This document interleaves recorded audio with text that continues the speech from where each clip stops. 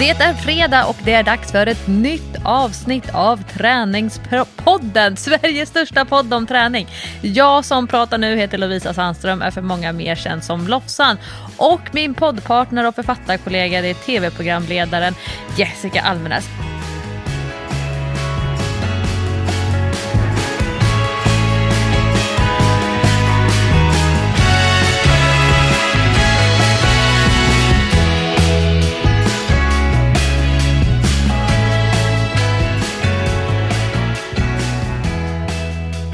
Och sen vi hördes sist så har det varit fjällmaraton och det har varit Kristallengalan och Jessica har tränat och jag har tränat. Jag vet inte hur vi ska hinna med att prata om allt vi vill säga i veckans avsnitt av podden. Men vi börjar, Jessica. Du är ju sprojlans nytränad får vi säga. Eller har du hunnit äta lunch? Alltså, jag har ätit den sjukaste lunchen idag. Vi pratade ju förra veckan om att jag just nu bara äter bananpannkaka till lunch. Det är liksom min standardlunch. Nej, men idag efter ett av de jobbigaste träningspassen jag har gjort så var jag så fruktansvärt sugen på tonfisk i olja. Alltså det här är så sjukt. Och så bara visste jag så här, men jag har ju köpt hem tonfisk någon gång så jag bara rota i skåpen. Hittade 2 burkar tonfisk med olja, men de hade gått ut och jag trodde typ aldrig konserver med tonfisk gick ut. Så att jag blev väldigt chockad. Jag bara, va? Det här är ett skämt. Jag bara kollade för säkerhets skull. Men då hittade jag istället makrill i tomatsås. Så min lunch var knäckebröd med en burk makrill i tomatsås. Och det var så otroligt gott. Och jag bara, när jag satt och åt det, jag bara njöt. Man kände så här, gud, jag skulle kunna dö för makrill i tomatsås. Allas rätt till att äta makrill i tomatsås. Men det måste ju vara att jag hade väldigt behov av att fylla på med någonting. Kanske typ omega-3 eller protein eller vad det nu kan vara. När min man vill äta det, då lämnar jag hemmet. Ja, men folk som inte gillar det tycker ju att det luktar. Och jag kan tycka att det luktar när andra äter det. Men man tänker ju inte på det själv. Nej. När någon annan sitter och slafsar i sig det, eller tonfisk. Jag hade en gammal pojkvän som skulle bygga muskler. Och han åt varje dag så åt han flera sådana där burkar med tonfisk. Bara rätt ur burken. Alltså jag blev så äcklad. Det var bara så här, nej men gud, alltså, du får gå och tvätta händerna och borsta tänderna om det ska bli någon slags närkontakt här. För annars så håller jag mig på andra sidan rummet för det är äckligt liksom. Du luktar tonfisk, hela du. Men ja, det var något som gjorde att jag behövde det. För jag har alltså kört ett sånt pass, Lovisa, med våran då gemensamma PT som vi har, Andreas, så att jag har så ont i kroppen. Jag kom hem och så var jag bara tvungen att lägga mig raklång på soffan. Jag la mig ute för det var varmt och skönt väder. Och så bara låg så här, nej, jag kan inte röra en endaste muskel just nu. För jag har så fruktansvärt ont i kroppen. Han har kört slut på mig totalt. Han sa innan att han skulle pressa på lite hårdare idag jämfört med förra veckan faktiskt. Ja, men för förra veckan då, det var ju jättebra träning. Och jag tänkte så här, ja men det här var nice ändå. För att jag fick lite träningsvärk men det var inte så farligt. Jag kände liksom, kroppen är genomtränad, det känns bra. Men idag så var det något helt annat. Alltså, shit pommes frites. Jag gör ju det där med min syrra och nu har han då hittat på att både jag och min syrra ska kunna göra en pull-up, en kin då. Och det tränade vi lite för idag. Och det är ju inte jättenära om man säger så. Han formulerade det väl som i att vi ska se hur mycket det är kvar. Så det var lite grann som en sån här nulägesstatus. Ja, men sen, Lovisa, när du hade gått, när vi hade kört ett helt pass, då avslutar vi med, nu ska vi träna lite på det där, förbereda er lite grann för att göra en pull-up. Vi bara, va? Vi är ju helt slut. Alltså vi var så trötta i armarna, vi kunde knappt lyfta dem. Då skulle vi göra det där igen, det här excentriska där man börjar på toppen och ska hålla emot ner. Andreas säger att man ska klara av att hålla emot i 30 sekunder. För då är man ganska nära att kunna göra en kin då, eller en pull-up. Och det var ju inte riktigt nära. Men då skulle vi hålla emot så länge vi orkade. Sen går man direkt och kör biceps curl. Med väldigt tunga vikter. Och hela vägen ner. Inte så att man fuskar och kör liksom i mellanläget, du vet. För då kan man ju nästan köra hur länge som helst. Utan hela vägen ner så armen är helt utsträckt. Och sen ska man upp igen. Alltså mina armar. Jag kunde ärligt talat inte lyfta mina armar när jag var färdig med det där. Det var så här, jag har ingen känsel Jag känner ingenting. Och mina biceps, alltså, de var så stora. De bara svällde upp som kanoner. Så jag bara stod helt förundrat och tittade mig där i någon fönsterruta och bara spände musklerna. Vi styrade på att skratta ihjäl sig. Men det var jäkla mördarträning idag alltså. Men det där är ju det vanligaste misstaget människor gör med bicepsträning. Det är att man fokuserar så himla mycket på den övre halvan och man fokuserar på det här vid 90 grader.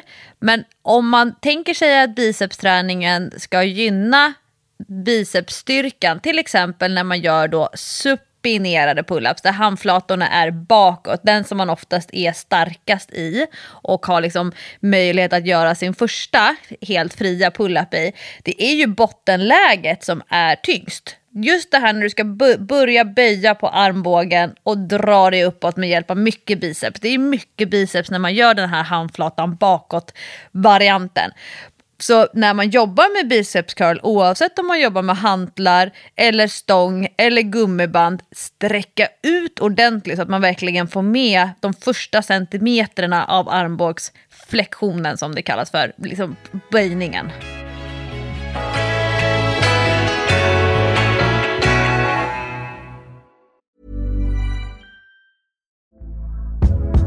Hey there, it's Michelle Norris. I'm host of a podcast called Your Mama's Kitchen. When I travel, I'm usually looking for a way to find a taste of home when I'm not at home. And one of the things I love to do when I am at home is entertain. And Airbnb allows me to do that. When I was in California recently, I rented a house that had a great kitchen. And when we were sitting around the table, we were all thinking, we're in someone else's house. Someone could be in all of our homes as well.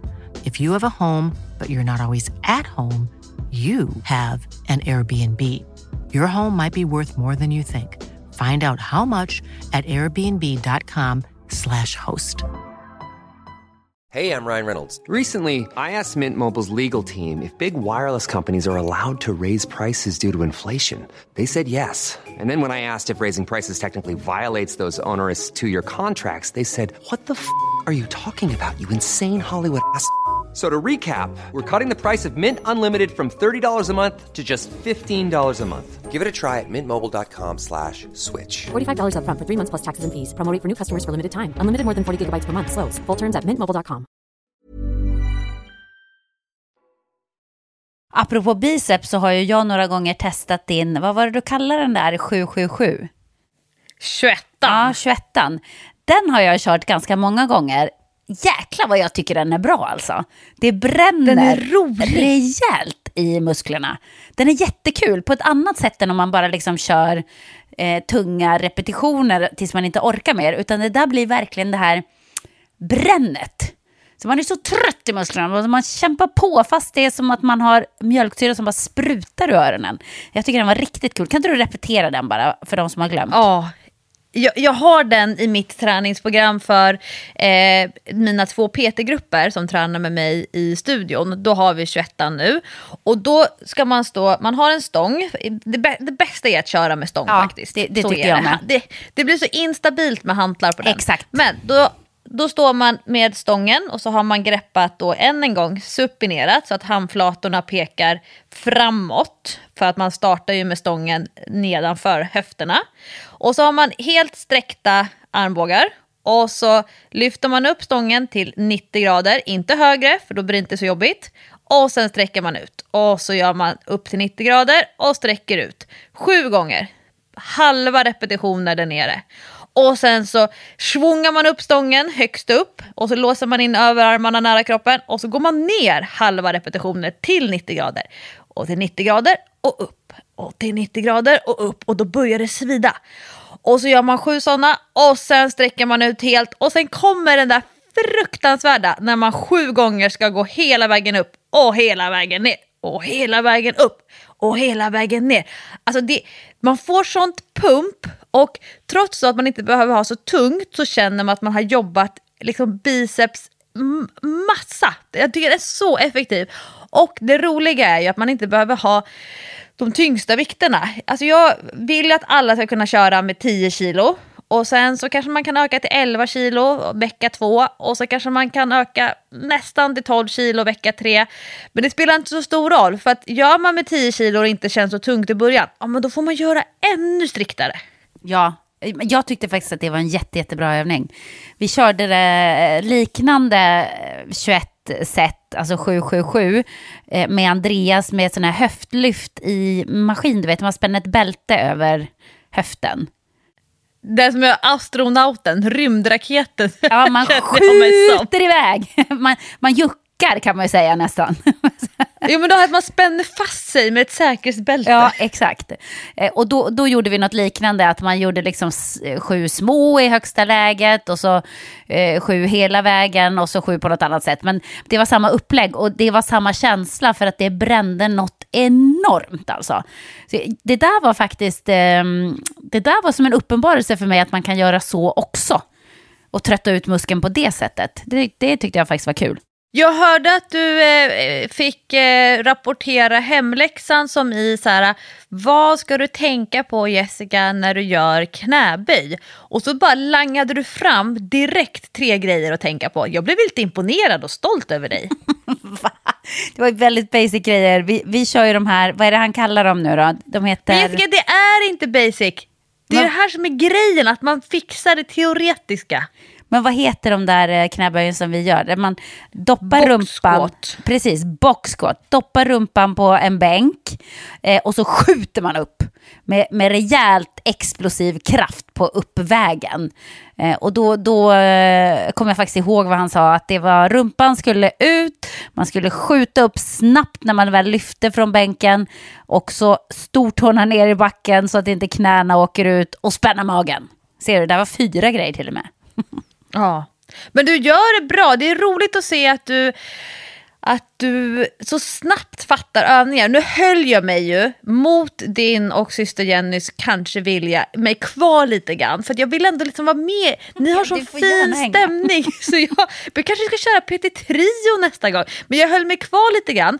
Och jag ser att du är så snabb på att fatta grejen alltså. Responsiv. Ja, men alltså jag tycker jag är ganska duktig på tekniken då faktiskt. Jag är rätt bra på att ta instruktioner hur man ska göra. Sen ska jag bara bli lite starkare, men det kommer.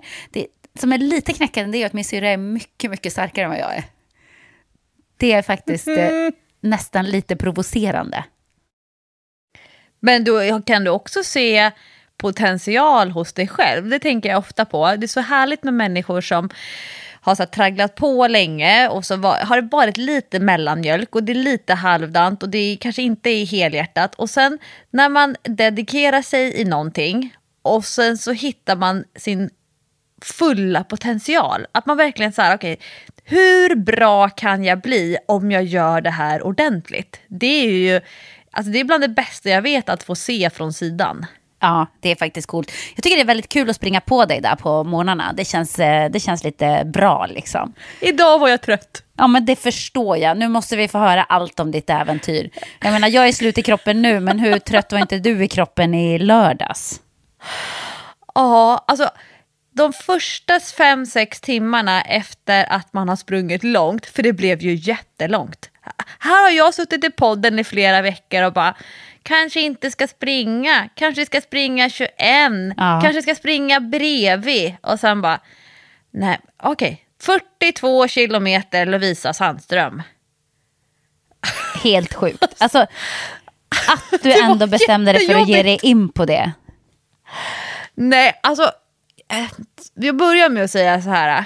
Kids, don't try this at home. Var det så jävligt? Ja, nej men alltså så här, jag får ju betala priset. Jag har ju sprungit som längst 9 kilometer i år, tror jag ungefär. Sen har jag ju åkt jättemycket långpass på längdskidor. Men under sommaren så har jag sprungit som längst 9 kilometer. Sen har ju jag jättemycket ackumulerat i min ryggsäck. Jag är jätteuthållig. Jag vet vad min kapacitetsnivå är. Jag är tekniskt skicklig. Jag har bra pannben. Jag kan hålla ut och hålla i.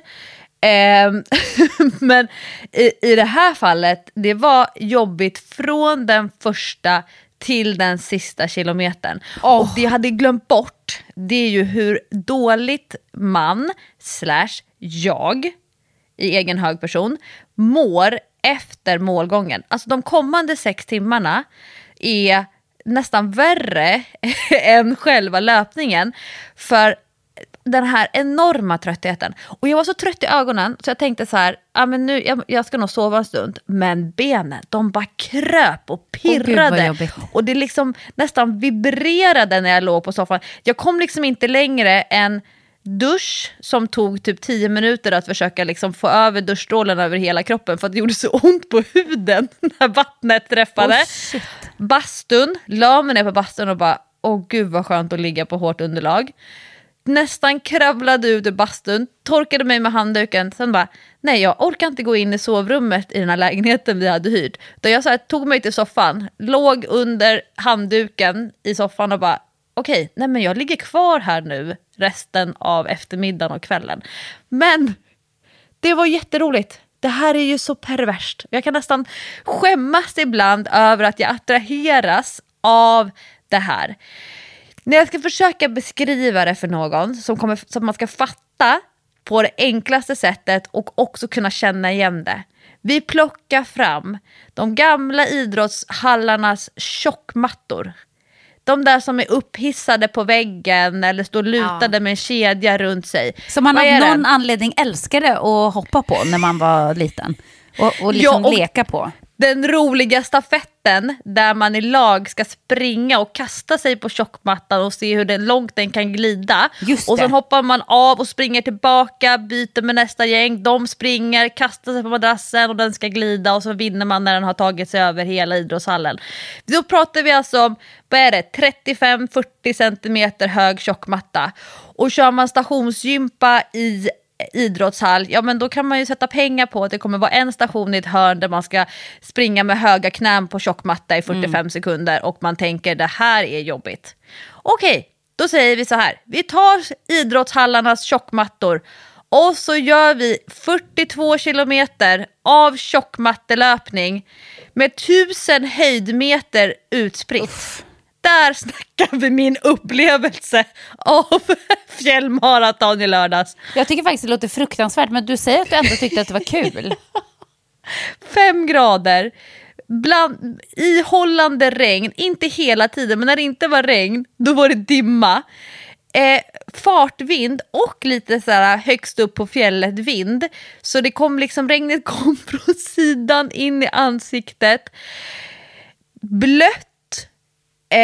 Halspång, steniga partier, små vassa stenar som, ja, de är ju tekniskt svåra bara som det är, men har man sprungit en så här 24-25 kilometer och så kommer de där stenarna och så lägger vi lite regn på det och så lägger vi lite lera på det. Alltså, jag tänkte så här, oj.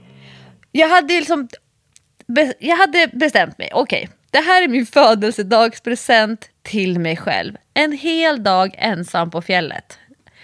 Det fick bli mitt mantra. Lovisa, du vill göra det här. Lovisa, du mår bra av det här.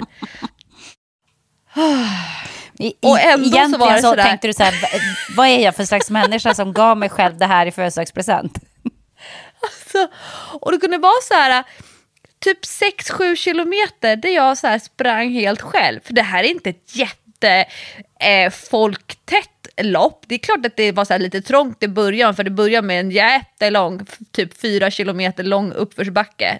Alla vi vanliga människor, vi går i den backen. Ja. Och då var det så här, okej, men det gick inte att springa om, utan man så här rättar sig i ledet. Och jag vet ju att den där backen kommer, jag körde den förra året så jag visste att här är det bara att knata.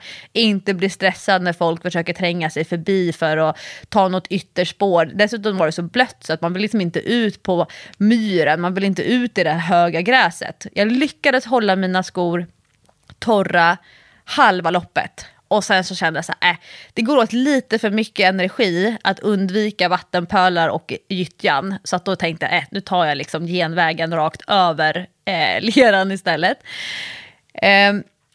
Så typ 6-7 kilometer så kunde det vara så här, nej men då ser jag inte en enda person. Kanske att jag blir omsprungen av 2 eller 3. Och bara, aha, just det. så här ensamt kan det vara. Men Lovisa, du ser fram emot en hel dag själv på fjället.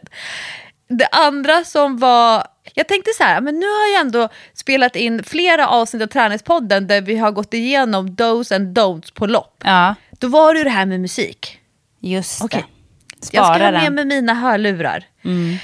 Och så har jag ju då fått tipset av Jessica Almenäs, proffset. Musiken kommer som belöning efter halva loppet. Ja. Efter halva distansen, då får man musiken som belöning. Efter 16 kilometer, då kommer man till Högfjällshotellet och sen så ska man då börja, i mitt fall, gå upp för skidbacken som är nedanför Högfjällshotellet. Ska man gå den hela vägen upp till toppen och sen ska man svänga tvärt vänster och sen så fortsätter man då gå, lufsa, jogga beroende på vad man har för löparform tills man kommer på banans absolut högsta punkt. Det är alltså vid 16 kilometer. Och jag tänker så här, nej, den här backen, när jag kommer höra min egen maxpuls dunsa i öronen och min egen andhämtning, ganska så ensam för att det inte var så många runt omkring. Jag tar musiken nu, efter 16 kilometer. Så där följ liksom min plan för att jag skulle åtminstone ta halva. Så då tog jag en spellista och det här är... Jag vill inte veta vilken låt som ska komma. Det får vara helt blandat. Ja. Och sen vill jag ha mainstream. Och det blev så mainstream så att jag tog fram en spellista som heter Songs to sing to in the car. Ja, men varför inte? Det var riktigt sån här skvalmusik. Men jag tänkte, ja, och så jag började gå och så gick jag och så gick jag och så gick jag och så gick jag och så gick jag och mindes den där backen som väldigt rolig förra året. Men då hade jag inte sprungit 16 kilometer innan utan då hade jag sprungit 6 kilometer. Lite skillnad. Det var skillnad. Kommer upp på högsta toppen, dimman liksom glider in underifrån upp för berget och sen börjar jogga nerför, möter en kvinna som ligger på rygg, stackare, så blodig. Nej. Alltså snubblat och slagit sönder ansiktet. Och jag tänker ju så här, då blir det blir så här, två grejer. Ett, shit, hur har det här gått? Jag vill hjälpa till. Men då var det redan 3 personer som stod där. En som hade tagit fram extra kläder och ryggsäcken och försökte få på henne torra kläder. En som ringde efter funktionär. Men jag såg ju också, så då frågade jag så här, behöver ni hjälp med någonting? Hur har det gått och så? Och hon hade en servett och försökte stoppa näsblodet. Då behövdes ingen hjälp. Funktionärer var på väg med fyrhjuling. Men jag såg ju också the moment att få vara hjälte och kliva av loppet. Du hoppades lite på det, erkänn. Ja, de bara nej, det går bra. Till saken hör, den här kvinnan, hon har skrivit på Facebook sen efteråt och tackat för hjälpen från de här som hjälpte henne. Hon hade fått åka till Mora lasarett, sy 4 stygn i ansiktet. Men det är jättetekniskt svårt underlag även när det är fint väder. Och när det har regnat i flera dagar, då blir det jättesvårt. Så den här långa utförsbacken då efter den här högsta toppen och där jag mötte den här kvinnan, jag vågade inte släppa på och glida ner för leran och gyttjan utan jag tog det jätteförsiktigt. Och jag hade liksom min dipp där från 16 kilometer och när jag typ var uppe på 20 kilometer och det är en lång spångpassage. Det är mycket spång på det här loppet. Då drog jag min första livlina. Egentligen, första livlinan det var musiken. Min andra livlina det var telefonsamtal till Hans. För då hade han precis gått i mål på halvmaraton som han sprang. Skitnöjd, jätteglad. Det var ett trevligt lopp. Och jag ringer bara, jag känner mig lite deppig och nedstämd. Och han var så här lugn och bara, men Lovisa, du kan bara kliva av. Du kan svänga av när halvmaratonbanan svänger. Du behöver inte göra det här. Nej, det är bra att veta. Så, skönt. Sen hade jag min nästa livlina. Det var att ringa till min syster. Det samtalet behövde jag aldrig göra. Och livlinan efter det var att ringa till min kompis Jessica som jag sprang loppet med förra året. Men de telefonsamtalen behövde jag aldrig göra. Jag hade mina dippar. Jag hade typ 3 kilometer när jag hade fruktansvärd håll. För att jag fick feeling. Alltså, stod vid den här skylten som Hans då hänvisade till. Halvmaraton, svänger vänster. Då har man 3 kilometer kvar. Helmaraton, svänger höger. Ja, då är det ju liksom en 22 kilometer till. Ja. Alltså, och jag sa att det satt ett gäng äldre kvinnor som satt på en altan och så satt de och hejade så här, och så tittar de på mig. Jag stannar upp vid den här skylten, börjar stretcha min höftböjare som liksom hade dragit ihop sig, och så hör jag mig själv säga till de här kvinnorna: det har aldrig varit tydligare i mitt liv att jag står vid ett vägval. Och de bara: höger, höger, höger. Så bara, okej, jag tar väl helmaratonbanan. Så jag fortsatte trumma på, fick feeling, sprang lite snabbare, fick håll och fick gå typ 3 kilometer. Men jag klarade hela banan. Jag hade inte jätteroligt som i att jag skrattade, men jag hade roligt som i att jag upplever det stimulerande, lärorikt, motstånd, se nya delar av Sälenfjällen som jag inte har sett förut. Jag har varit där på snö, men då är det inte alls samma sak. Och när jag gick i mål, eller gick, jag hade en jädra spurt. Först är det 3 kilometer serpentinlöpning nerför, och det hade torkat ut. Och precis innan den här serpentinlöpningen, då kom the moment. Alla lopp har någonstans the moment. Om man inte är uppmärksam, då kanske man missar the moment. Det kan vara starten. Det kan vara en vätskestation. Det kan vara en kort passage där du ligger axel med en löpare som plötsligt säger en komplimang till dig. Det kan vara någon i publiken som spänner ögonen i dig och gör tummen upp och liksom, you got this. Men för mig, the moment, det var högst upp i Lindvallen. 3 kilometer serpentinlöpning utför kvar. Blickar ut över Sälen by och det här som är långt, långt ner.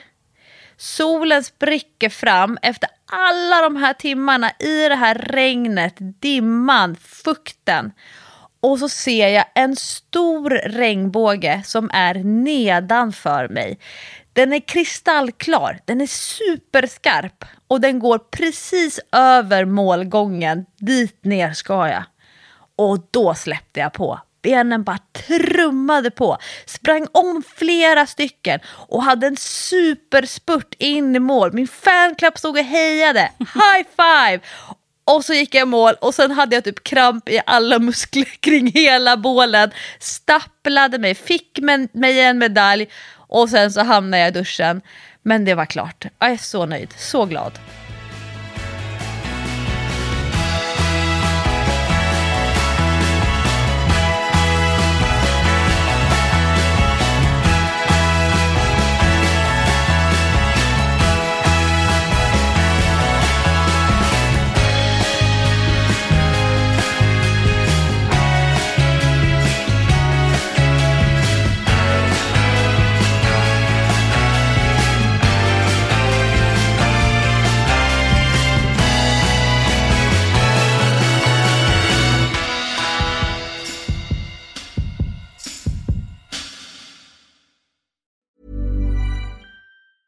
A lot can happen in 3 years, like a chatbot may be your new best friend. But what won't change? Needing health insurance. United Healthcare Tri-Term Medical Plans, underwritten by Golden Rule Insurance Company, offer flexible, budget-friendly coverage that lasts nearly 3 years in some states. Learn more at uh1.com.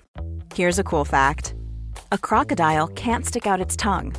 Another cool fact, you can get short-term health insurance for a month or just under a year in some states. United Healthcare short-term insurance plans are designed for people who are between jobs, coming off their parents' plan, or turning a side hustle into a full-time gig.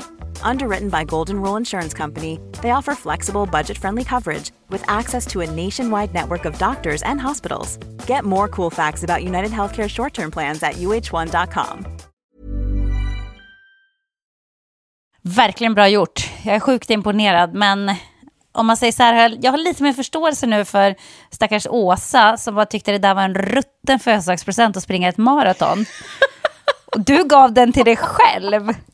Men det måste ha funnits ändå tillfällen under loppet när du tänkte så här, alltså hur tänkte jag här? Hur kunde jag tycka att det här var en bra idé till en födelsedagspresent till mig själv? Ja, och det där är ju så intressant för att jag älskar ju att springa trail. Jag älskar att springa kuperat. Jag älskar att det var så många som jag mötte längs med banan. Och jag startade samtidigt med en annan Åsa. En tjej som också heter Åsa som är jätteduktig löpare. Som är en kompis som jag känner. Vi har jobbat ihop för jättemånga år sedan. Men hon är väldigt duktig på träning. Och hon gjorde samma sak som jag. 21 kilometer förra året. Och bara, wow, det här vill jag göra dubbelt upp av. Men vi stod i starten. Och pratade lite grann. Och så först det här lite artigt mingel. Och då frågade hon så här, men liksom, hur tänker du kring det här? Och hur känns kroppen och sådär. Och jag var så här 100% ärlig. Och bara, nej men jag fyller år idag, det visste hon. Jag har haft, det här hör jag mig själv säga då och då. Men jag har haft det ganska så pissigt länge nu. Så att jag ser fram emot att vara själv ute på fjället. Möta de fasor som jag kommer att möta. Och så får vi se hur det går. Och så kommer vi också, så då var jag ärlig med henne liksom, att jag ser fram emot att springa själv. Vi kommer ju ändå liksom följas åt och vi kommer ju mötas flera gånger. Men att hon inte skulle ta det personligt att jag liksom skulle släppa henne eller inte vara sådär minglig. För att man kan ju också springa på riktigt ett helt fjällmaraton och babbla hela tiden. Jag hade 2 sådana killar. Förutom de här partierna när jag alltid sprang själv så var det 2 killar som det kändes som att de inte hade kanske träffats på en 18-24 månader. 2 killkompisar. De avhandlade allt. Och jag kände mig som på café när man sitter och tjuvlyssnar. Jag fick höra om alla semesterplaner, vem som hade fyllt år, vilka som hade gift sig, vilka som hade skilt sig, vilka som hade fått barn. Och ibland så missade jag så här första delen av meningen. Och så bara, men gud, vad är det de pratar om? Så då ropade jag, ursäkta, kan ni säga meningen en gång till från början så jag också hör? Så du kan hänga med liksom. Ja, de bara, nej men vi pratar om Britt-Marie. Jaha, okej. Ja, Britt-Marie. Fy fan vad sjukt. Men det var så många som sprang sitt första halvmaraton eller sitt första maraton då i fjällen. Och det som är så härligt är att det här kanske man från sidan då, till exempel din kompis Åsa, att man från sidan inte ser skillnaden mellan att springa asfaltslopp och att springa traillopp. För att man får en annan tidsuppfattning när det är så ojämnt och jobbigt underlag. Det går inte att titta på klockan och säga så här, 7 minuters tempo, då kommer jag göra det här loppet på ett visst antal minuter eller timmar. För att jag hade som snabbast 5:50 tempo. Min snabbaste kilometer tog 5 minuter och 50 sekunder. Men sen hade jag också kilometrar som tog 15 minuter. Ja. Och det gör att det blir en annan utmaning för hjärnan. Så till exempel om det är en sån här sträcka, okej, men nu vet jag det är 5 kilometer till nästa vätskekontroll. De 5 kilometerna kanske tar 1,5 timme. Eller så tar det 30 minuter. För att det är så mycket fokus på underlaget istället. Och då tappar man lite grann tidsuppfattningen. Och jag försökte sådär, okej, men nu är det 10 kilometer på den här loopen, den här rundan. Okej, 10 kilometer, det är Södermalm runt. Det blir min närmaste mil liksom, mentalt och erfarenhetsmässigt. Men 10 kilometer ut på Sälenfjällen, det är någonting helt annat. Och det är det som är häftigt med fjälllöpning generellt, traillöpning. Man kan liksom inte ha de här gamla referensramar. Du kan absolut inte ha löpbandsreferenser. Du kan inte ha löparbanereferenser. Du kan inte ha asfaltsreferenser.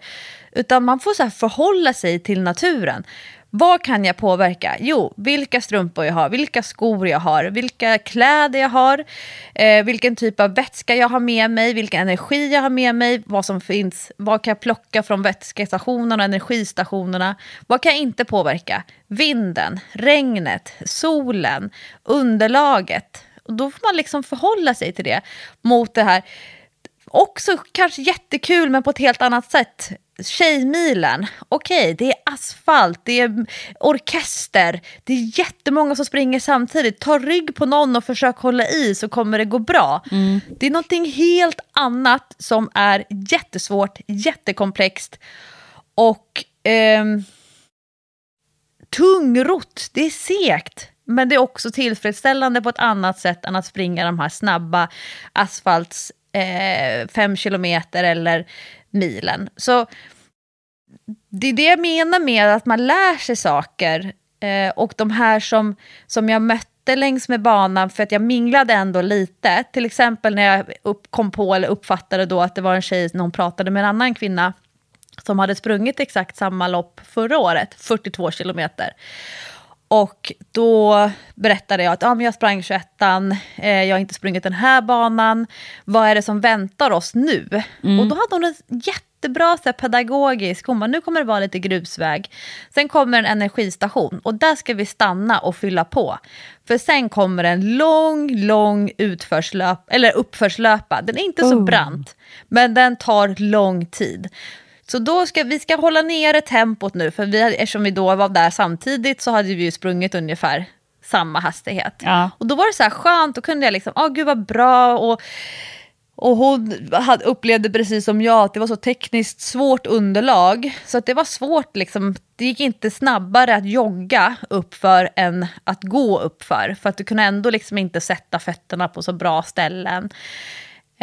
Och det är också så här häftigt. En sån dialog skulle jag inte ha med någon på ett asfaltslopp. Vad väntar oss nu? Nej. Och så berättar den här personen. Och det var också så här fint. Och då kunde jag ändå liksom visualisera upp det.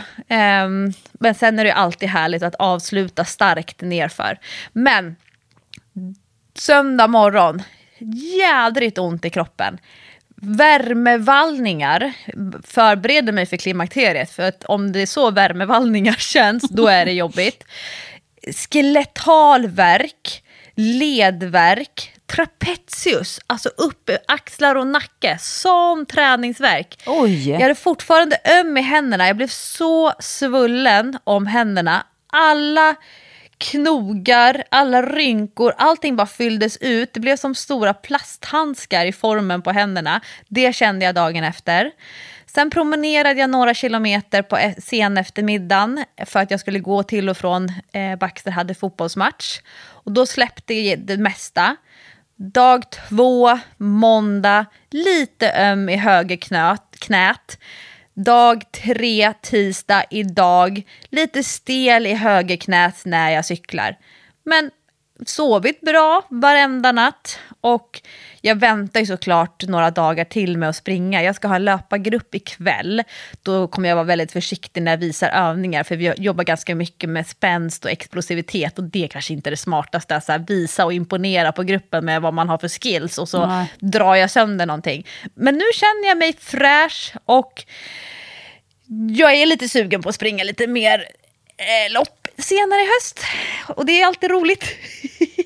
Ja, men alltså det är ju den bästa känslan när man har sprungit ett lopp. Att man kommer ur det och inte känner så här, nej nu har jag liksom sprungit mitt för ett tag framöver. Den är ju ganska tråkig, den känslan ändå. Det bästa är ju när man direkt är så här, gud vilket lopp ska jag springa nästa gång, det här var roligt ändå, för det är ju ändå adrenalin, även om det är tungt som det var för dig, så får man ju ändå adrenalinpumpen som är så härlig.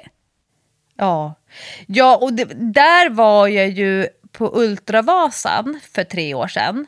Då var jag ju verkligen så här, nej, jag kommer aldrig mer ta ett löpsteg, aldrig mer i hela mitt liv. Så kändes det ju verkligen. Det är verkligen risky för motivationen att göra sådana där mastiga grejer. Men nu känner jag ändå så här, Lidingöloppet skulle vara kul. Kanske Hässelbyloppet. Ja, men så här, något höstlopp. Hans, han blev direkt sugen på Stockholm halvmaraton och tugga de här asfaltsloppen. Så att det var roligt. Det var kul, var nyttigt. Det var en jättehärlig födelsedagshelg. Barnen hade det jättekul med downhillcykling. De sprang sina barnens fjälllopp. Tyckte det var jättekul. Baxter sprang i pyjamasbyxor, oknutna Jordans och en skoltisha med nummerlappen fastnålad helt spontant. Men vi hade det jättebra. Så jag har firat. Men Jessica, du har väl också firat? Du gratulerar mig för födelsedagen och jag gratulerar dig till Kristallen-vinsten. Ja. Jag undrar, var det någonting som ni hade räknat med? Att ni skulle vinna tv-pris? Nej, absolut inte. Alltså, man kan aldrig räkna med Kristallen. Det går inte att räkna med att vi kommer att vinna det här priset för att jag har ju sagt det förut att det känns ofta som att det är helt random. Det finns ju en jury, de har väl en tanke, men det är inte alltid man förstår hur tanken går. Så att vi var absolut inte säkra på att vinna. Vi var jätteglada att vi var nominerade. Vi trodde Benjamin skulle vinna. För Benjamin och hans producent satt också på första raden längst fram och vi satt på andra raden. Så då tänkte vi så här, nej, då är det nog inte vi ändå. Så att vi djup analys. Men sen kom ju vårat pris först av allt i tv-sändningen. Så vi hann ju liksom inte sitta och bli så nervösa. Utan vi bara, va? Redan? Nej, men vad händer liksom? Och så fattade vi inte riktigt vad som har hänt. För då var det de två som hade fått mest röster, det var Benjamins och det var vi. Och sen vann vi. Och det var ju superkul verkligen. Alltså jag blev jätteglad. Jag har ju hållit på med tv i 20 år och har ju knappt någonsin ens vunnit någon kristall med de programmen jag har jobbat med. Så det var ju verkligen roligt. Och jag blev väldigt glad också för vårt, vad ska man kalla dem då, bakom kameran-teamet. Att de fick vinna för att de är så fruktansvärt skickliga. Och det var fint att det belönades, det jobbet som de gör. Att utföra det jobbet, filma på det sättet och kunna arbeta under de förhållandena och göra ett professionellt jobb, det är helt otroligt. Alltså de lever ju under samma förhållanden som vi, till och med sämre. För de var ju 4 stycken som delade på en liten hytt. Och det var alltid någon som jobbade, så de fick ju aldrig liksom sova i fred. Och de gick in och ut där och trampade på någon säng, för någon fick sova på golvet. Och det var liksom... Alltså den misären som de hade ändå. Och för oss var det ju, okej, det gungar hela tiden, vad jobbigt det, man kan inte gå, man måste hålla i sig när man lagar mat och sådär. Men de ska ändå lyckas filma, hålla kamerorna stilla under samma förutsättningar. Humöret uppe, ljudet ska fungera trots att det låter ju en hel del på en båt liksom. Så att jag var jätteglad för deras skull, att deras arbete faktiskt blev belönat. Och så klippningen, att de har klippt ihop det på så otroligt fint sätt. För att det finns ju ganska mycket material när man har filmat i princip konstant i 16 dagar. Och lyckas få ner det då till 9 eller 10 program eller vad det blev. Det är ju väldigt skickligt gjort. Så att jag var väldigt glad för deras skull att de fick vinna. Och sen var det ju kul att få sätta den pricken över i med det här jättemysiga, fina gänget som vi faktiskt blev och var där på båten. Som man alltid kommer att ha ett band med. Och nu har vi ju ett ännu starkare band i form av en kristall som vi liksom delar för alltid. Det var väldigt härligt faktiskt. Det var skitkul. Sen är ju den där festen, det är ju en firmafest som egentligen är rolig, men det är så otroligt mycket människor man känner. Så att man träffar liksom alla, men man hinner inte prata med någon och man blir nästan lite stressad. För om man träffar någon som man står och pratar med, så kommer någon annan förbi som börjar prata med en, och så kommer en annan förbi som börjar prata med en. Så man är så här, gud, jag kan inte splittra mig så här. Så efter galan var slut så åkte jag faktiskt hem ganska tidigt. Jag var hemma innan midnatt, vilket var helt sjukt. Patrik bara, är du hemma? Ja, så blev det. Det var att det inte är Idrottsgalan. Ja, men exakt, Idrottsgalan. Då kan det bli parteraj. Där känner man ju också mycket folk, men inte alls på samma sätt. Utan här är ju liksom alla människor man någonsin har jobbat med i princip. Både framför kameran och bakom kameran och i produktionen, produktionsbolag, kanaler. Ja, det blir väldigt intensivt i alla fall. Men det var kul och det var roligt att få vinna pris. Så att vi har ju verkligen haft ett rejält firande, du och jag. Ja, alltså vet du vad Hans, han är ju så här rolig. Jag tänkte inte på det. Men jag efteranmälde mig ju, eftersom jag inte hade anmält mig. Nej, och just det. På YouTube att jag inte skulle springa halvmaraton för det var fullbokat. Men när jag fick min nummerlapp då fick jag liksom en av de sista nummerlapparna, antar jag. Jag tror inte att maratondistansen var fullbokad.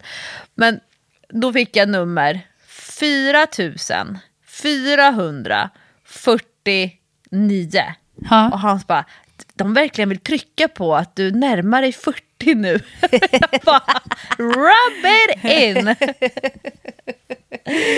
Men ja, men jag tycker, alltså, det var ju roligt att förra veckan då och min födelsedagshelg, det är ju så många som hör av sig och gratulerar mig, och det är ju för att jag gör en stor grej av att fylla år.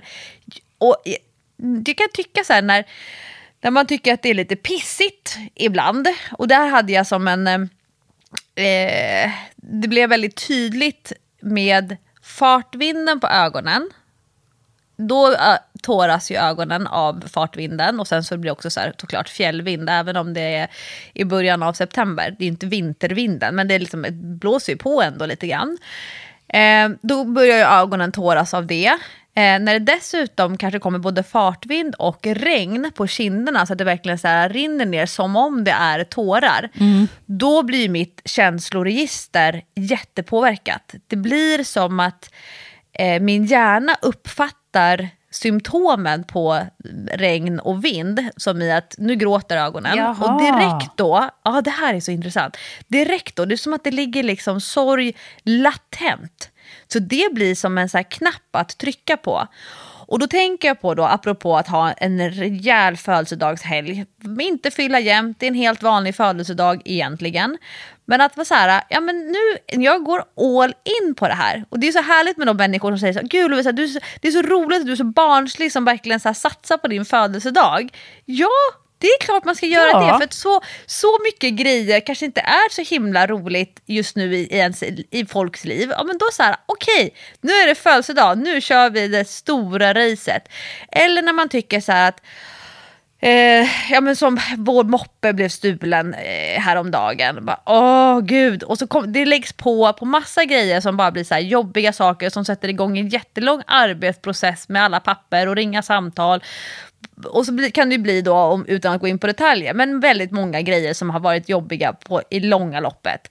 Och så kan jag så här, när jag har mina kriser, vilket jag ju har så här, ganska ofta meltdowns, när jag bara så här, allting bara upplevs som att det går. Ja, och Hans bara, men Lovisa, vi hade en jättefin jul uppe i Lofsdalen, och du var på skidläger i Orsa och hade jättekul, och sen var vi i Klövsjö på sportlovet och du fick köra randonnée, och så var vi på påsken, då var vi där, och så här lyfter han fram alla roliga grejer som i tid inte är så himla mycket när man slår ut över ett år, men som liksom i energinivåer kan ätas upp av det som är jättejobbigt. Och då är det så här fint. Okej, det är en random födelsedag i september.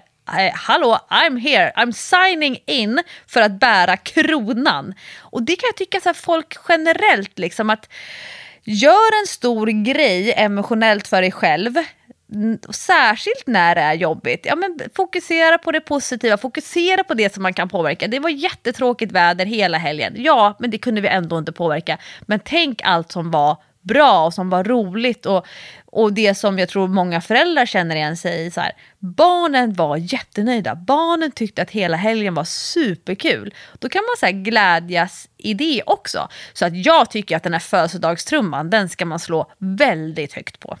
Ja, man ska vara glad för att fylla år. Jag tycker verkligen att man kan aldrig fira för många saker. Eller hur? Man ska passa på att fira när man kan. För att det jobbiga och tråkiga, det kommer att komma ändå. Vare sig man vill eller ej. Så varför inte liksom? Det tråkiga är då att jag har hittat en sambo som tycker att det är lite töntigt att fira födelsedagar väldigt mycket. Och det provocerar mig något enormt. För jag säger, men snälla, du kunde väl ha köpt ett paket i alla fall. Du vet, man får ju inte så många paket när man är vuxen. Det är ju liksom av sin sambo man kanske får en present. Och det är inte lika kul att köpa en present till sig själv, även om jag också gör det ibland. Men man vill ju gärna att någon ska uppmärksamma att man kanske har önskat sig något och kanske kommer ihåg det. Och, ja, men du vet, lite sådär. Så jag försöker nu verkligen jobba in för honom då att det är en stor grej när man fyller år, även när man är en vuxen människa. Det där är töntigt, jag vet när alla bara säger, men du är vuxen, herregud, kom igen. Hur kan det vara så stort att fylla år? Ja, men det är väl typ en av de få grejer vi får fira på ett år. Så jag håller verkligen med. Slå hårdare på trumman när man fyller år. Ska jag köra ett presentstickspår här nu? Ja, vad fick du? Fick du något här? Ja, men jag trodde att jag skulle få en ny eltandborste. Ja, hade du önskat dig det då? Nej, det hade jag inte. Jag hade inte önskat mig någonting. Men jag har ju pratat om min eltandborste tidigare. Alltså jag älskar min eltandborste. Tyvärr så säljs den inte längre och det grämer mig lite grann nu när den typ har ballat ur totalt. I somras när jag då bodde i ridhuset i Hofors så började min eltandborste när som helst, hur som helst att vibrera. Och i början då gick det att stänga av den om man tryckte väldigt hårt på knappen. Men sen kunde den liksom 20 minuter senare, mitt i natten, plötsligt vibrera igen. Och till slut var jag så rädd för att andra skulle vakna så jag låg och sov med den som alltså en tärna på Lucia, skolans Lucia-tåg. Jag låg och sov med den mellan brösten och så försöka stänga av den. Och sen till slut så gick det inte att stänga av den när den började vibrera. Och jag tänkte att jag kommer bli tokig. Så nu har jag haft nästan då en hel höst, eller nej, men några veckor där jag inte har kunnat köra med eltandborste. Och jag mår lite dåligt av att inte ha den här superrena känslan med tungan längs med tandraden. Jag älskar ju att ha nyborstade tänder. Så då tänkte jag att men då har väl Hans identifierat mitt eltandborstebehov. Och sen på onsdagen innan vi skulle åka till Sälen, då kommer Hans och barnen och säger: nu blir det paket. Alltså då snackar vi 3 dagar innan födelsedag. Alltså bara det är ju så häftigt att man får presenter i förväg.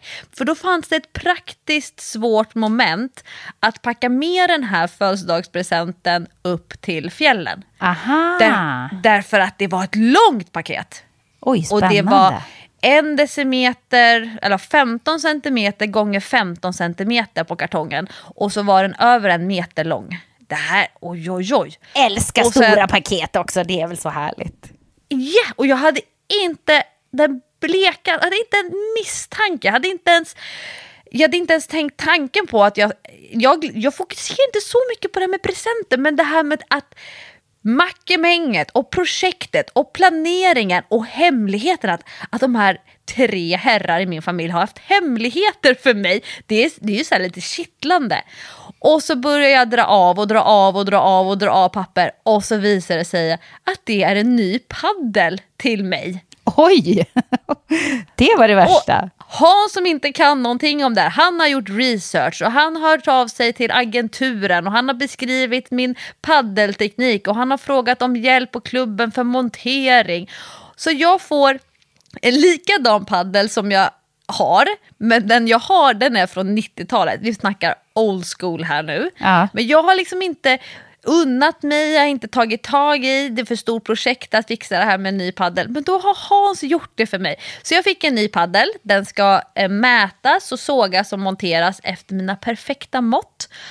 Och sen på lördagskvällen efter loppet, där jag låg då med mina vibrerande lår, värmevallningar, till slut var jag tvungen, jag hade liksom mina mysfjällkläder, mjukisbyxor, en mjuk tröja, mjuka trosor utan den här hårdare såren, för att man är lite sådär känslig efter att ha sprungit ute på fjället.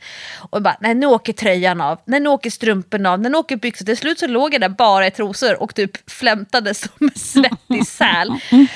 Och Hans bara, nu blir det presentöppning. Då fick jag en bok och också så härligt att få en uppföljare i en serie som man följer, Lisa Marklunds den har jag precis läst, den är skitbra. Och jag tyckte så himla mycket om den första. Första hette Polcirkeln och den andra har du nog bättre koll på. Ja, men jag gillar Kallmyren heter den, Kallmyren.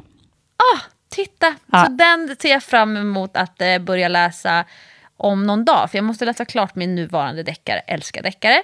Och sen så fick jag en ny parfym. Och det ligger så mycket tanke bakom parfym. Man kan inte köpa parfym hur som helst till en person. Och särskilt inte till någon som man känner väldigt väl. Då måste man ju verkligen ha paketerat den här parfymkänslan i så här, okej, men vad tycker jag själv luktar gott? Vad tycker den som jag ska ge parfymen till om? Hur ska den användas?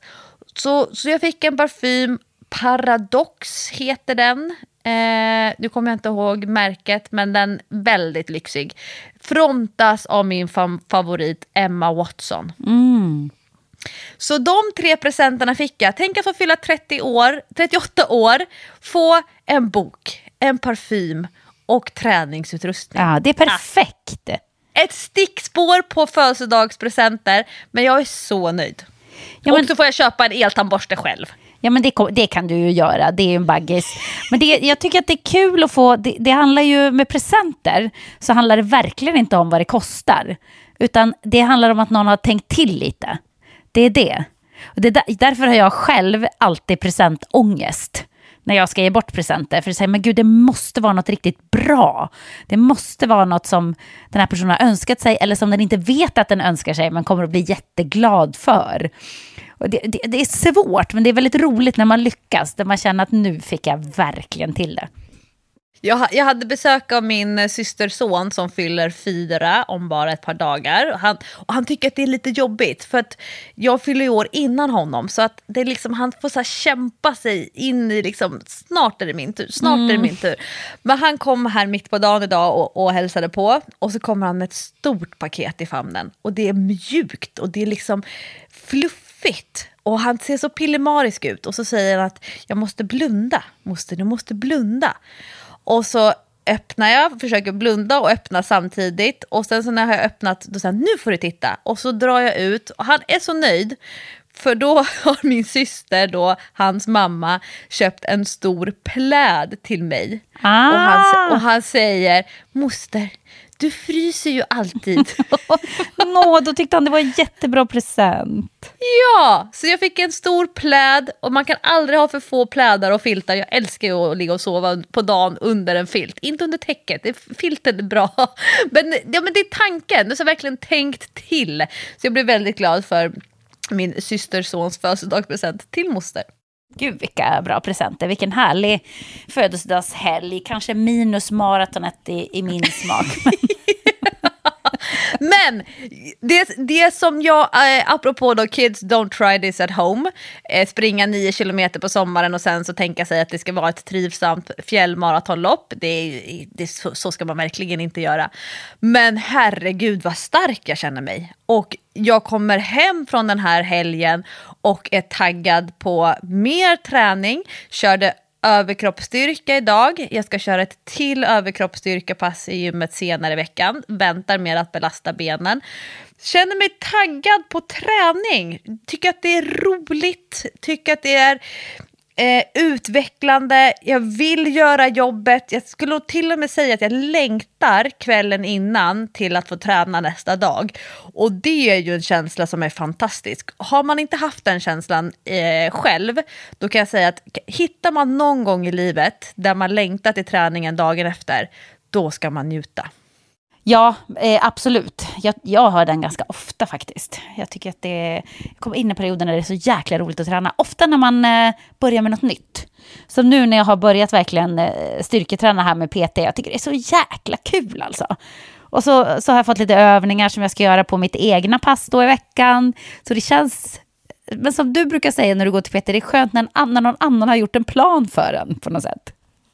Ja, men jag funderar på det. Jag cyklade hem i morse efter att du och jag hade mötts på gymmet. Så funderade jag på vad som... Jag tänker ju mycket på framgångsfaktorer. När någonting går bra så ska man fundera över varför det går bra. För det är så lätt hänt att människor hela tiden gör krisanalyser som när någonting har gått åt helvete. Varför gick det åt helvete? Istället för att under tiden reflektera över varför går det här så bra? Varför var det här ett bra pass i känslan? Varför kände jag mig stark idag? Varför kunde jag springa just det här tempot på intervallerna? Eller vad det nu är som man håller på med för träningsform. Och då funderade jag över, liksom, när det handlar om framgångsfaktorer kring styrketräning, inte bara det här var ensam i gymmet, utan också den typen av styrketräning. För till exempel här en veckan så körde de på Sats det var väl typ ett hitpass kanske. Det var ganska mycket styrka, men så var en hel del hopp på stepplådor. Det såg så himla kul ut. Och alla var supertaggade och så här tjoade och kimmade. Ett sånt gruppträningspass när alla så här verkligen ger respons till instruktören när de frågar, är ni med? Ja, är ni med? Det är roligt, det gillar alltså man. jag får ju typ rysningar och sånt. Och då tänkte jag så här, men vad är framgångsfaktorerna i just när det handlar om styrketräning eller överlag träning som tar en framåt? Och då handlar det ju om ramar. Och jag tänkte på dig, Jessica, du var ju superglad och nöjd efter förra veckan när du hade tränat. Och sen hörde jag att du berättade att du hade tränat själv också när du pratade med Jenny och med PT Andreas då. Just det här med att när man får ramar att förhålla sig till, de här ramarna i sig är en framgångsfaktor. Och jag kan se det när jag är på de här stora gymmen och har tid till att faktiskt titta på vad andra människor håller på med. Så kan jag se att det är så många som inte har ramar. De är lite här och de är lite där och de lyfter lite si och de lyfter lite så och de provar en hantel där och sen går de bort till en dragmaskin och drar lite grann. Att det saknas de lite mer styrda ramarna. Det är klart att de har kommit dit i sig. Det är ju såklart en ram som har behövts för att de ska vara där en onsdag i september klockan 10. Men det är ändå just det här att ramarna, alltså i det här gruppträningspasset när de kör med skivstången in i salen och sen så plötsligt synkroniserat så går alla över till att köra skridskohopp över stepplådan. De ramarna är ju jätteviktiga framgångsfaktorer för att utvecklas vidare så att det inte blir det här random hopplocket som inte går att utvärdera och analysera, som inte ger den här konkreta känslan av att jag har gjort bra. Alla har ju gjort bra, men man känner inte själv att man har gjort bra för det finns inga ramar att trycka sig emot. Och för dig, Jessica, nu när du har i princip alla dina träningsformer jättestrukturerade ramar, ganska kantiga, men hur jag upplever från sidan att det är ju jättebra för dig i den här känslan av att tycka att det är kul, utvecklas, stimulerande och också känna så här, jag gör bra träning nu. Det behöver inte vara så mycket, men det är en struktur. Ja, verkligen. Jag kan inte prata för hur det är för andra, men för mig är det jätteviktigt med de där ramarna. Jag vill verkligen ha dem att förhålla mig till. Jag tycker det är jätteskönt, speciellt när det gäller träning. Jag gillar ju att träna, men det blir inte bra när jag inte har ramar. För då blir det liksom allt och ingenting. Spretigt. Och man får aldrig några resultat. Och det gillar jag, för det sa Andreas idag. Ja, det blev lite hårt då, men så ni vet, jag är väldigt resultatinriktad och det gillar jag. Så här, okej, här är ändå någon som kommer att fundera på hur jag ska få mina resultat. Och det känns lite tryggt så här. Då behöver jag inte själv gå runt och muttra och säga, jag får inga resultat, det händer ingenting. Nej, men det är ju när man inte har de där ramarna, då blir det ju inte riktigt bra. Nej. Och känner man sig vilsen, känner man att man inte har ramar, känner man att man inte har struktur, ja men det behövs inte en PT och det behövs inte ett gruppträningspass eller ett gymkort. Man kan sätta sig själv och göra ramarna. Det är det som jag tyckte var så kul med din allra första maratonsatsning. Att det inte alls handlade om att gå till en PT och få analys av löpsteget. Utan det var så här, okej, men vilka ramar och vilka strukturer behöver jag ha för att kunna ro det här projektet i hamn? Och lägger man tiden men inte har ramarna, då kommer man antagligen inte att få de resultat som tiden faktiskt skulle kunna ge.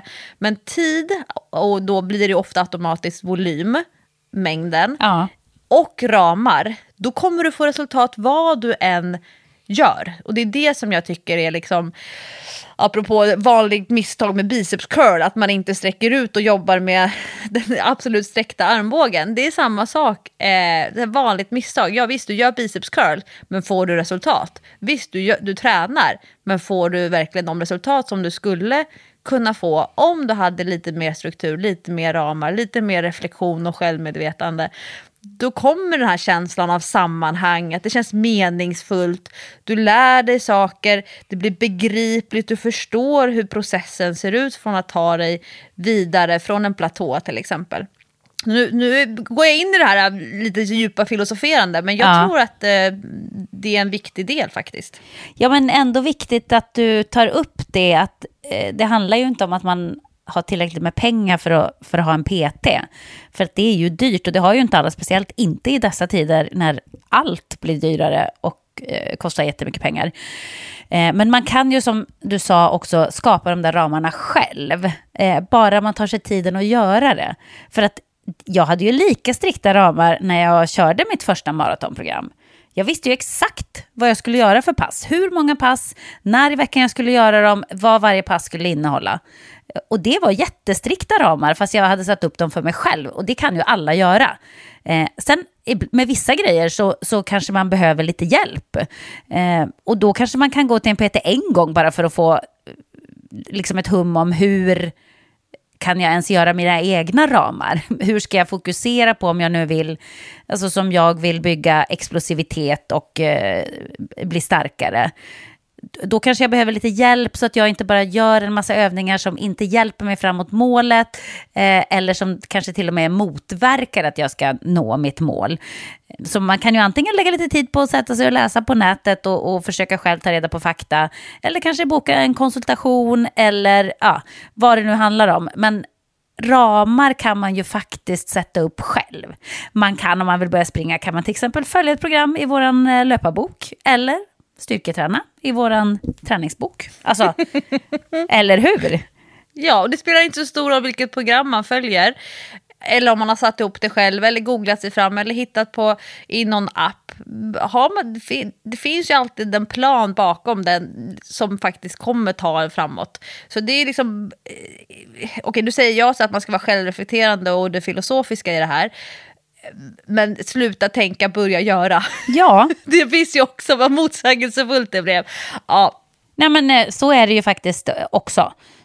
Sluta, gör saker ändå. Alltså, bara när jag började med det där programmet i somras, det var ju något som Patrik hittade på nätet liksom, eller i en app, och bara, det här är ett jättebra program för att bygga explosivitet.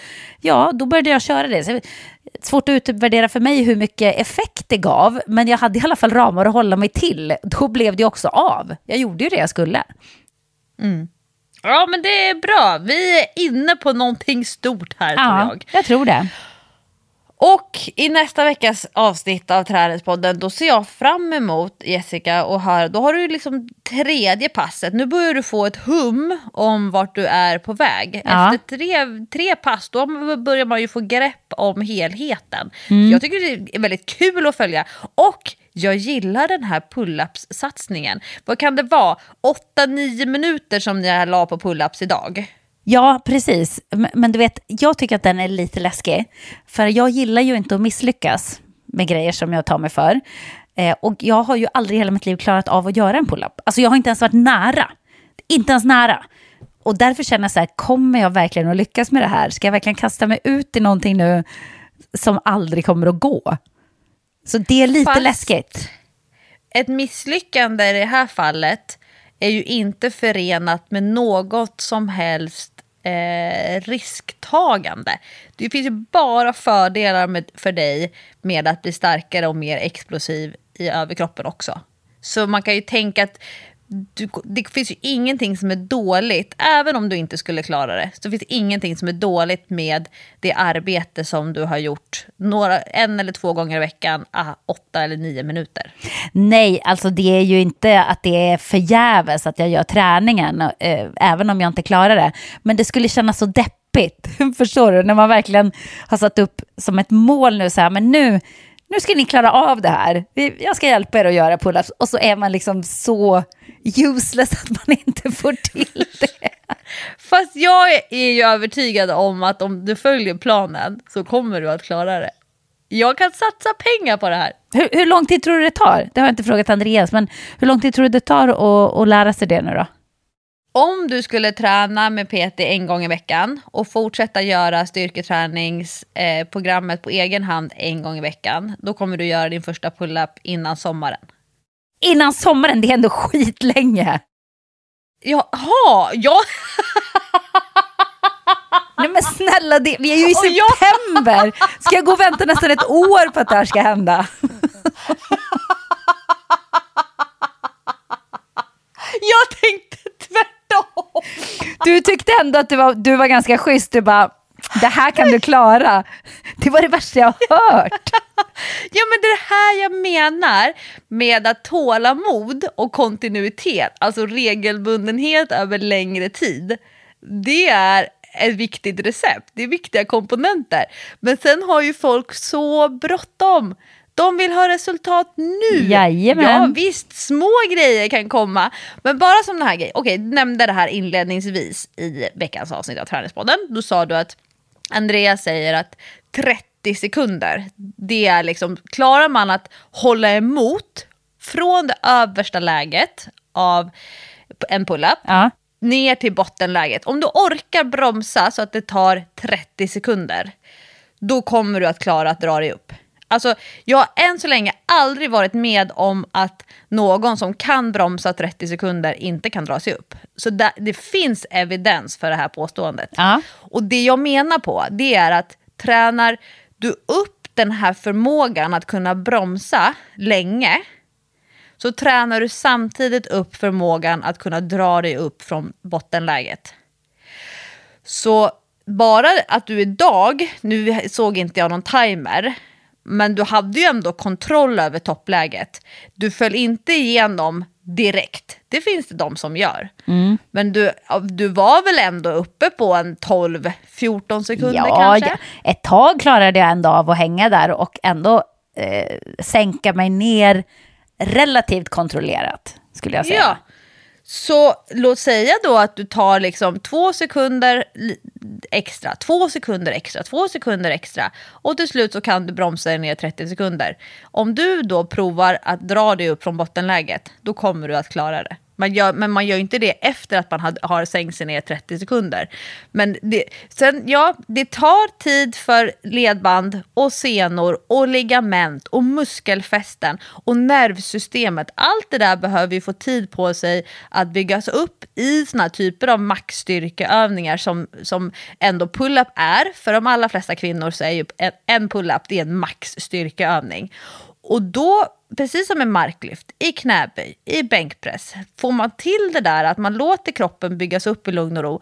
Så när jag säger sommaren, och om du är å ena sidan är rädd för att misslyckas och jag säger du kommer klara det innan sommaren och du vill klara det ännu tidigare, då förstår man också hur hjärnan tycker att det är läskigt och det är obehagligt, men också hur knasig den är och lite så här kontraproduktiv. Så jag tänker att när jag säger du kommer klara det här innan sommaren, då ska du tänka wow, redan innan sommaren och du vill ta den innan höstlovet.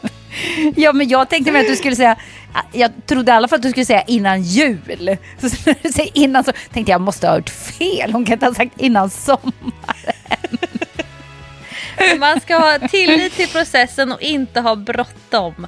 Inte ha bråttom. Man behöver inte ha bråttom någonstans när det handlar om träning. Det är därför ska man sätta upp ett mål med ett lopp om man vill springa eller en särskild hantel man vill kunna lyfta. Men man får hold your horses. Liksom, det kommer komma. Men om man har bråttom, det är då man får ont, det är då man blir skadad, det är då man tränar för mycket som man blir sjuk eller blir sliten. Ja, jag lägger mina pengar på i början av juni. Kanske mitten på juni innan midsommar. Sen får vi se om det håller. Hur ska jag ha det tålamodet? En sak är säker, ni i Träningspodden kommer att få följa progressionen på detta. För det brukar bli så när jag snöar in på saker. Nu, vet du vad jag ska göra ikväll, Lovisa? Det här är så sjukt. Jag ska rida. Jag kommer inte få upp sadeln på hästens rygg.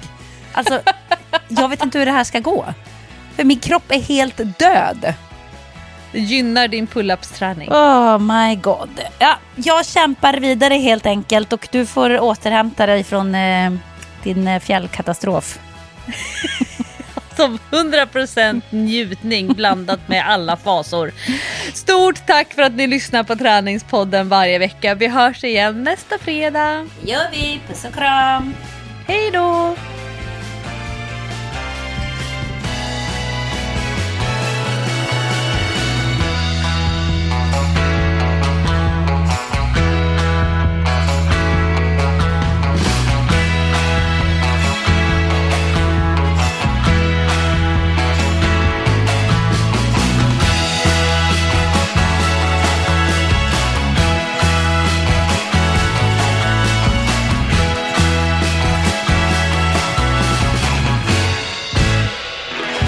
Träningspodden produceras av Sandström Group.